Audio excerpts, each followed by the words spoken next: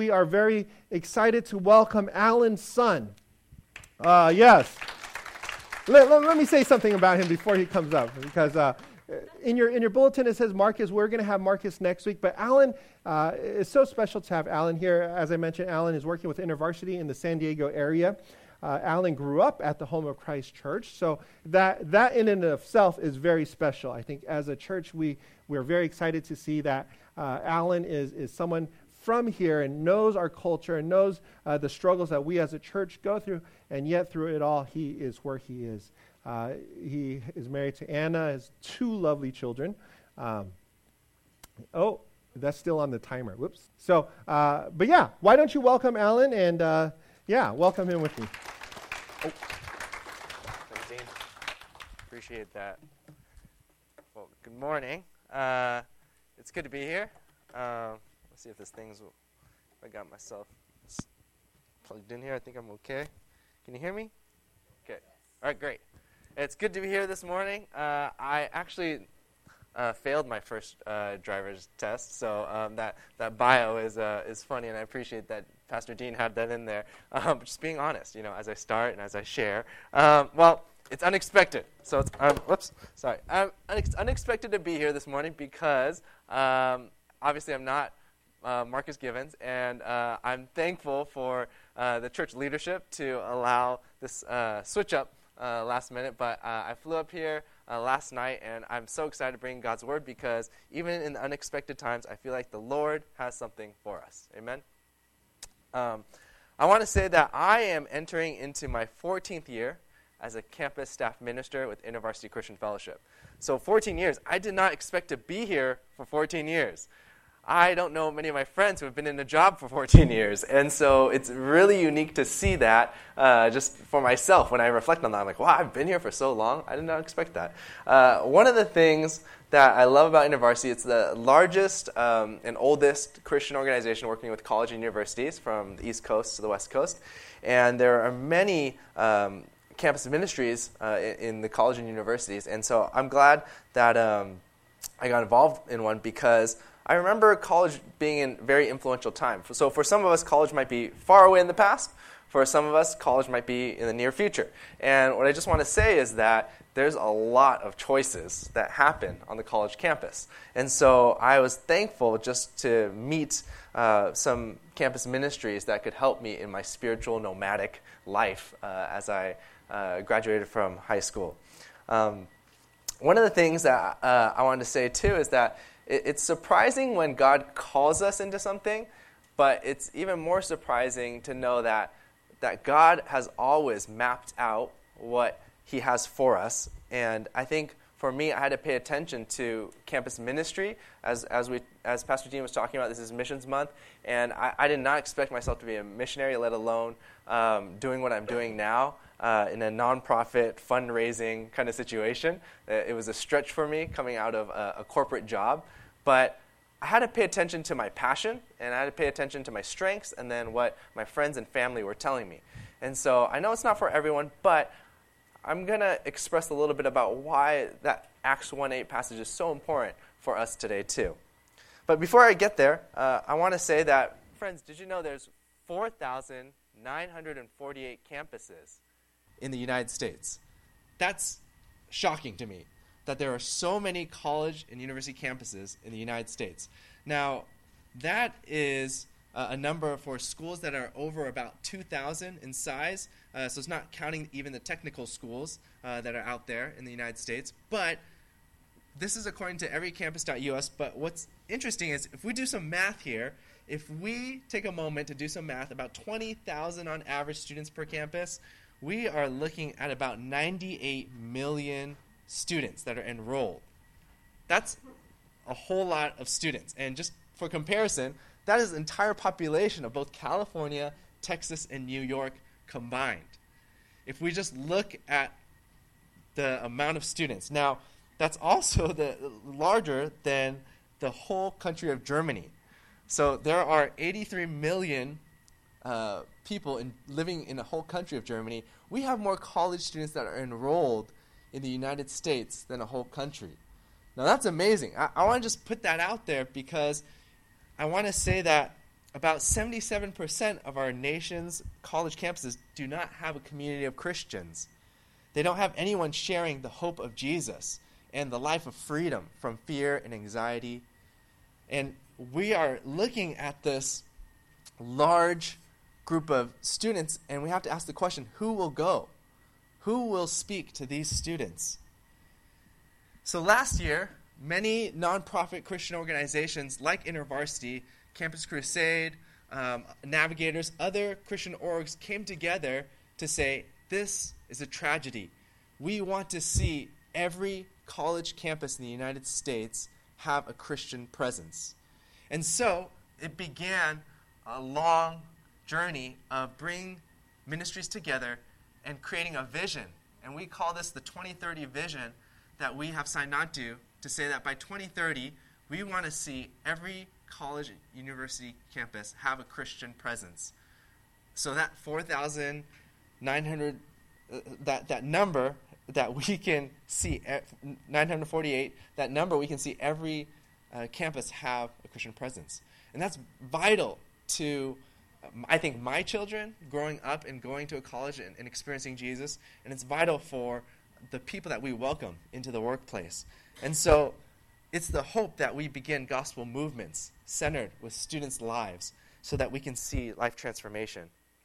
And I want to show a quick video of what that actually looks like today. I can describe it, but I thought maybe I'd show it, and then you can all get a bit better picture of that and the importance of it.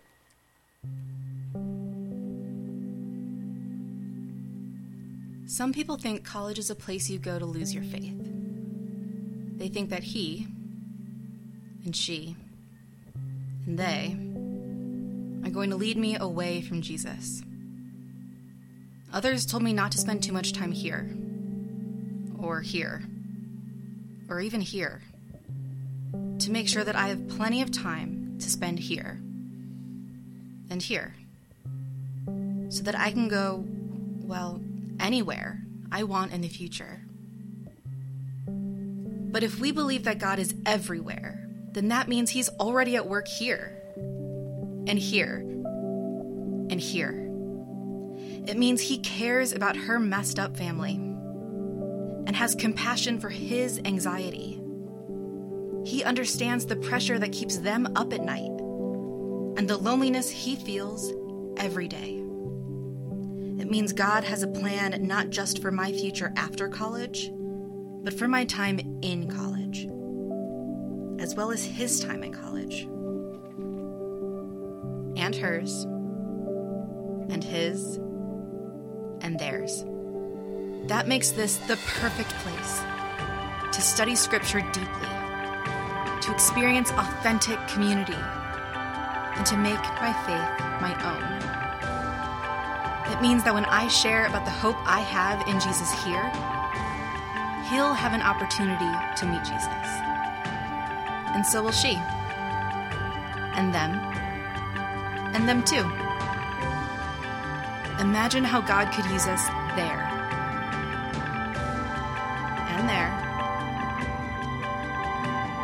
and there, because of how he's transformed us here. That's why I'm here. Why is God sending you to college?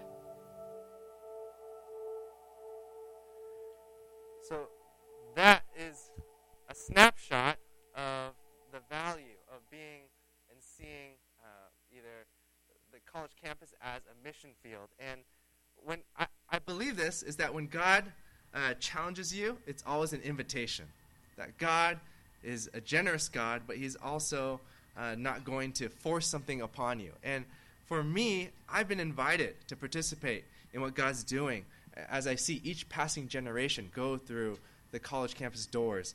And I get to bear witness to some of the awesome works of Jesus. And I'm going to share some of those stories later, but God is moving. I just came back from 2 weeks of intensive outreach at UCSD, and I saw God move in so many new ways.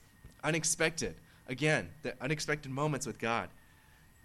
Without the support of Home of Christ, I don't think I would be doing what I'm doing today. And I am blessed to be here, but I'm blessed to be sent as a missionary from Home of Christ And I get to be at UC San Diego and also San Diego as the city. It has roughly 250,000 college students. And what's interesting is that the past 7 years, we have seen 2,500 college students say yes to Jesus through that ministry. And that's an amazing number. I am grateful for that, but it's also bittersweet. Because in the past 7 years, if we do the math there, that's only 357 students per year saying yes to Jesus. And I think that's a great loss because that's less than 1% of the student population in San Diego. And we think about the Bay Area. We think about the college students here, and we think about the college students, like I mentioned, the millions of students who need to hear that there is a God who frees them from anxiety, depression, addiction, fears. That there is a good God and his name is Jesus that brings freedom from sin and gives us hope. And so, for me, understanding that Jesus, when we sing about the kingdom of heaven, when we sing about revival coming, I think about the Lord saying, you are all valuable. My children need to hear my word. And so there's a passage I want to share with you all that has been just haunting me these past 2 weeks while I've been sharing about doing outreach on the college campus. It's just stuck with me as I've been sharing about how good God is. And it's from Matthew 13. Let me read this to you all. Matthew 13, verse 44 to 46. It says, "The kingdom of heaven is like treasure hidden in a field. When a man found it, he hid it again. And then, in his joy, went and sold all he had and bought that field." Again, the kingdom of heaven is like a merchant looking for fine pearls. When he finds one of great value, he went away, sold everything he had, and bought it. I love this passage. It's stories like this in Matthew 13 that remind us that there's an expectancy and there's an urgency. There's an expectancy and urgency to find what is truly worth it in our lives. At the end of the day, we have to allow ourselves to be challenged by God. Here's invitation into mission. This is a story that you are that pearl of great price. You and I are that treasure that the Lord sees us in this way. But I think the challenge goes further than that, is to see those in our classroom, in our workplace, those around us, as that treasure, as a pearl of great price. I think sometimes I don't see that person next to me sitting on that bus or in that car next to me as a pearl of great price. But what's interesting is that God, through his lens, sees that today. So how did I end up here? Missionary, going to the college campus, wasn't planned. That was not my idea. I did not major in campus ministry. They didn't have that in college. I literally grew up in Home of Christ. I was at Fourth Home of Christ since I was 12 years old. I heard rumors back then that we were buying a new church building, and we were going to name it Fifth Home of Christ. And so it was very innovative, 4 or 5, and then go to the next. I became a believer because my parents forced me to go to church with them, and I couldn't drive, so I was stuck going with them to these church gatherings. But I was so bored, and I went, and I didn't expect the Lord to meet me. And so around that age, I went to a Home of Christ family retreat, and I was surprised that I met Jesus there. It was this community here, this church here, that was so welcoming to me, that spoke encouraging words to me. And as a junior higher at that moment, it was just needed. I needed that. And I remember being there, and I remember a call to respond to God. And I gave my life to Jesus. And so my family moved to Fifth Home of Christ that following year. And the fun fact is, as this church was being renovated and built, my good friend Sean and I, we etched our names in the cement in the front of the church. And I went to go look, but it's not there anymore. But I remember just being part of this church migration and this start of something new and exciting. And so I found community here. This was home for me. I found friendships that lasted even today. I still call my friends, and I have a monthly call with some of my friends from youth group. And I remember how important that this church was. I also remember being in that awkward phase of junior high school where I didn't know many people, and I felt I just felt I couldn't connect with very many people. But this church welcomed me, and I remember the youth pastor welcomed me, and I remember meeting different people. I also remember being here, and I met my wife, Anna. She didn't go to this church, but she would visit youth group at times too. And it's just interesting that you can see God's fingerprints throughout my time here. And I'm sure that the Lord is doing the same for you today, wherever you're coming from. That the Lord has you here at this church for a reason and for a purpose. Like many of you, I went to Kennedy Junior High School, and then I went to Monte Vista. And like many of you, both academics and Asian American culture, that permeated my whole life. But maybe unlike many of you, I experienced a deep traumatic loss in high school. At the age of 16, my father passed away from cancer. And my dad was involved. At this church, he was a deacon here. He loved this church. And it was a really difficult moment in my life that I was trying to figure out, what is God doing? But then I saw God doing something in the hands and feet of this church, bringing us food, bringing us meals in the times that we were in the hospital, and praying for us. And I remember different friends here coming and singing worship songs over us.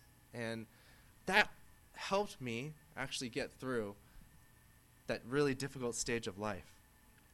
It was this church and it was this people that helped me. And in that moment, the course of my life changed in some ways. I decided then I wanted to do cancer research. I want to be a biologist.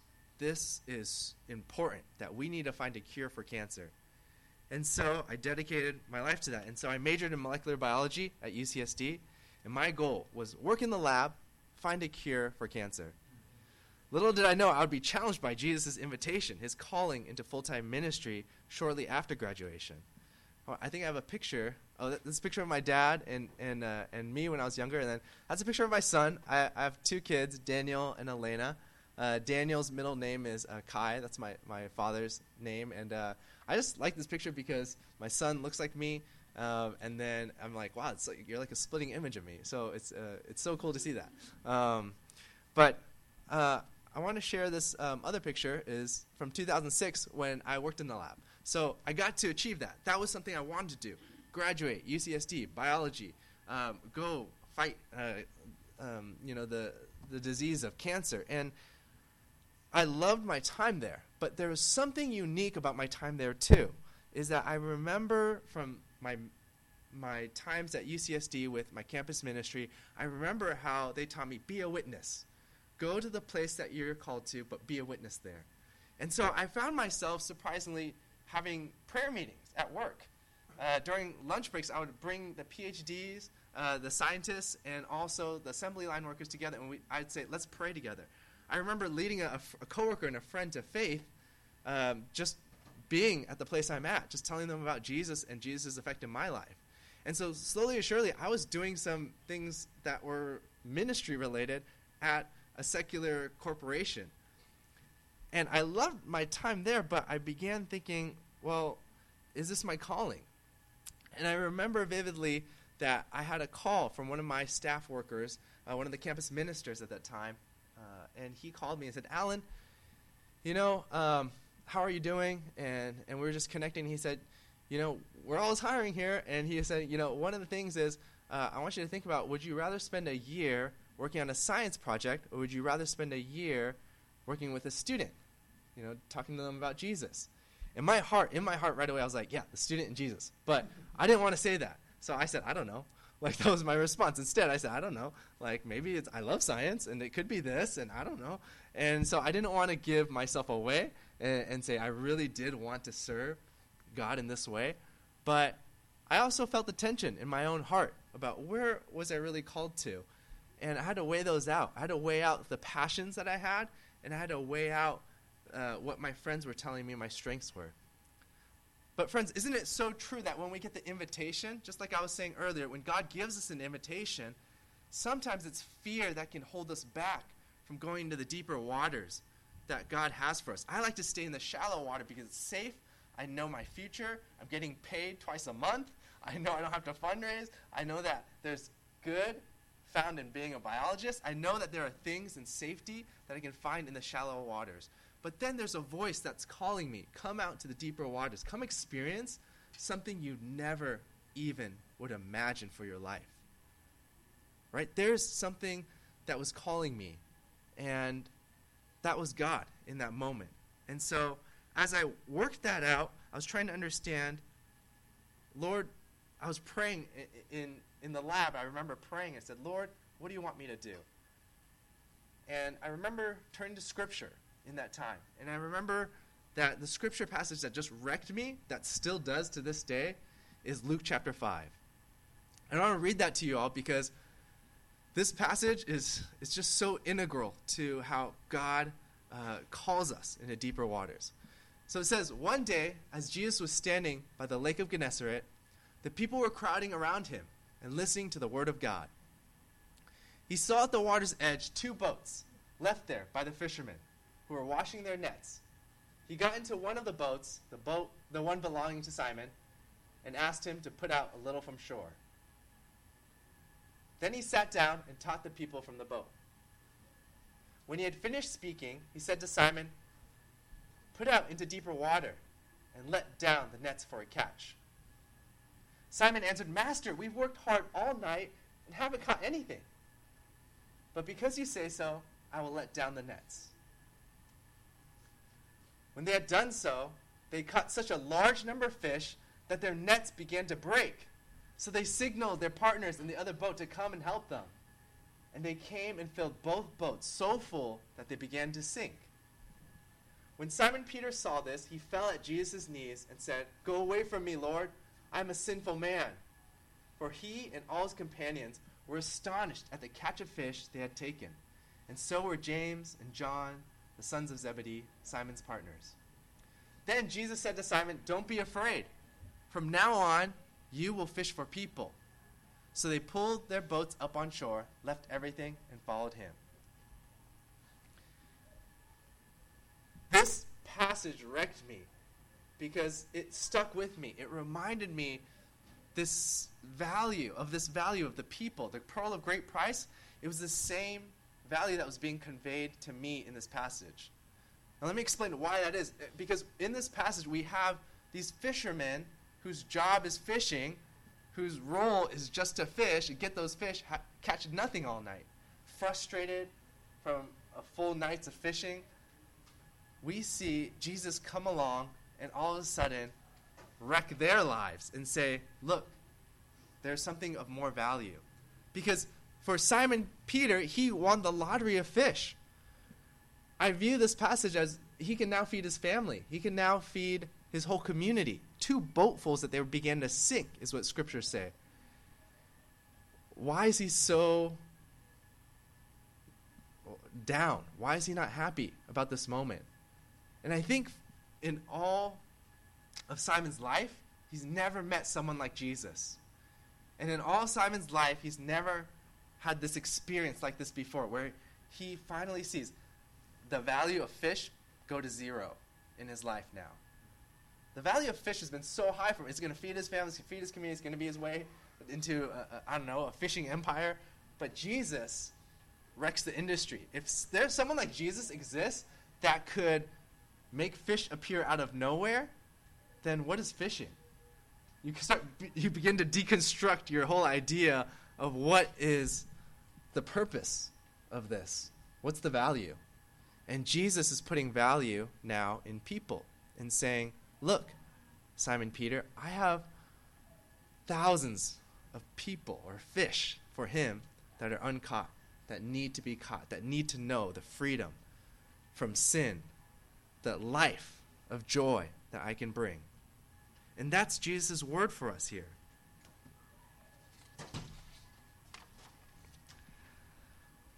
What I hope, or what I was hoping, is that Jesus would say to me, Alan, like, stay in your biotech job and do this. I think what invitation I got was, Alan, will you fish for people? Will you see the ocean that exists there? To be in the business of life transformation, to have front row seats to what God's doing. This last week, I mentioned I was doing campus outreach. And this last 2 weeks, we're out there, and I'm meeting various students. And one of the blessings of being out there is having that front row seat in what God's doing. And so we set out a table with some flyers and a big banner, and we tell people, hey, come and experience God, see community, get involved. And I see the sea of people. It literally feels like that. At UCSD, everyone's so busy. The focus is academics. Many people are there because they've been just working hard all their lives. And it used to not be that way. As an alumni of UCSD, I remember going to campus, and people would stop in the middle of our main walkway, and they'd talk to each other. But this last week, as I told students, it was like an ocean of people just going in one direction to their classes, and no one would stop. They were just had their AirPods in. They were just very focused, going to class. And we would just tell people, hey, come check us out, and we kind of become the stone in the river where it starts parting. And what's interesting is that I met a student. His name was Noah. He came by, and he was excited. He's like, what's this? What's going on? And I told him, hey, we're InterVarsity. We're here to be on campus to share about the love of Jesus. And he said, oh, that's cool. Tell me about what do you guys do? Are you guys a sports group? And like, no, we have InterVarsity as a name, but we're not a sports group. But you can still come. It's okay. We do like playing sports. And so he was asking more questions. And I said, hey, would love for you to sign up. Would love for you to get connected. And he seemed like he was in a rush. And I said, I would love to connect with you. And so this was last week. And I didn't think much of it. He mentioned he went to a Christian high school, but he wasn't really Christian. And so, I thought about that for like a second, but then he left. And then I remember, hey, someone from my church, their son goes to that high school too. And so that following Sunday, this is just last Sunday, I went and talked to this mom, and she was saying, I can't believe you met Noah, because my best friend, that's his mom, and I've known her for a long time, and she's been praying every day for him to get involved in the Christian community. And he's walked away from his faith, but it's amazing. It's a miracle that he came up and talked to you all. There's something about that. There's something about that story about not being an accident, about where you go and what you do, watching and being sensitive to what the Holy Spirit is doing. And so that's one example. Another example, I have two more stories I want to share about just how God is just moving and is alive and real on the college campus. Another one's a story about a woman named Cassie. That's a great picture. Before I share about Cassie's story, this is from Heichi. He's an Asian artist, and he does different paintings on scripture. And so that's the one of Luke 5. But I want to show a picture of Cassie. This is Cassie. I met Cassie this last week, and she's a freshman at UCSD. And one of the cool things about Cassie is that we weren't supposed to meet. I was setting up for our group on Wednesday, and I literally forgot something in my car on the other side of campus. I went to the other side of campus, and I bumped into Cassie. She actually was asking me, like, hey, I'm looking for directions. I'm looking for this place called InterVarsity. And I was like, oh, that's kind of strange. Like, I work for InterVarsity, and you can just come along with me. I wish at that moment I had gone back and said, drop your nets, come follow me. Like, I wish I'd said something like really Jesus-like, but I didn't. I just said, come follow me, like, check it out. And the crazy thing is that Cassie, for her, she said she was looking for our group, but also she said that she heard about our group through her youth group, but then she couldn't find us. And her roommate actually found one of our flyers on the ground, picked it up, and brought it to her. And so I told Cassie, I said, hey, I think God wants you to like get involved here, be here at least. And there's something amazing about this whole story. So we said, we got to take this picture. We got to like say, God is so good, and he's still working. The last story I want to share is from our event this last week. And I remember texting Pastor Dean about this. And we had an event last week, and this just a few days ago. And I was giving a talk talking about how God loves the college campus, and much like this one. And I was talking about how God moves on the college campus. And after my talk, we had some students that were helping clean up.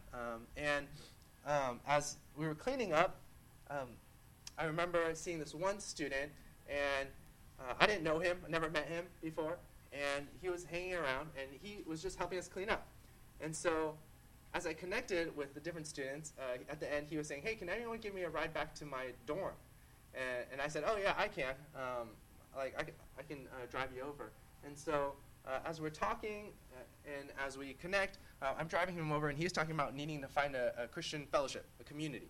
So I said, I'm looking for a place.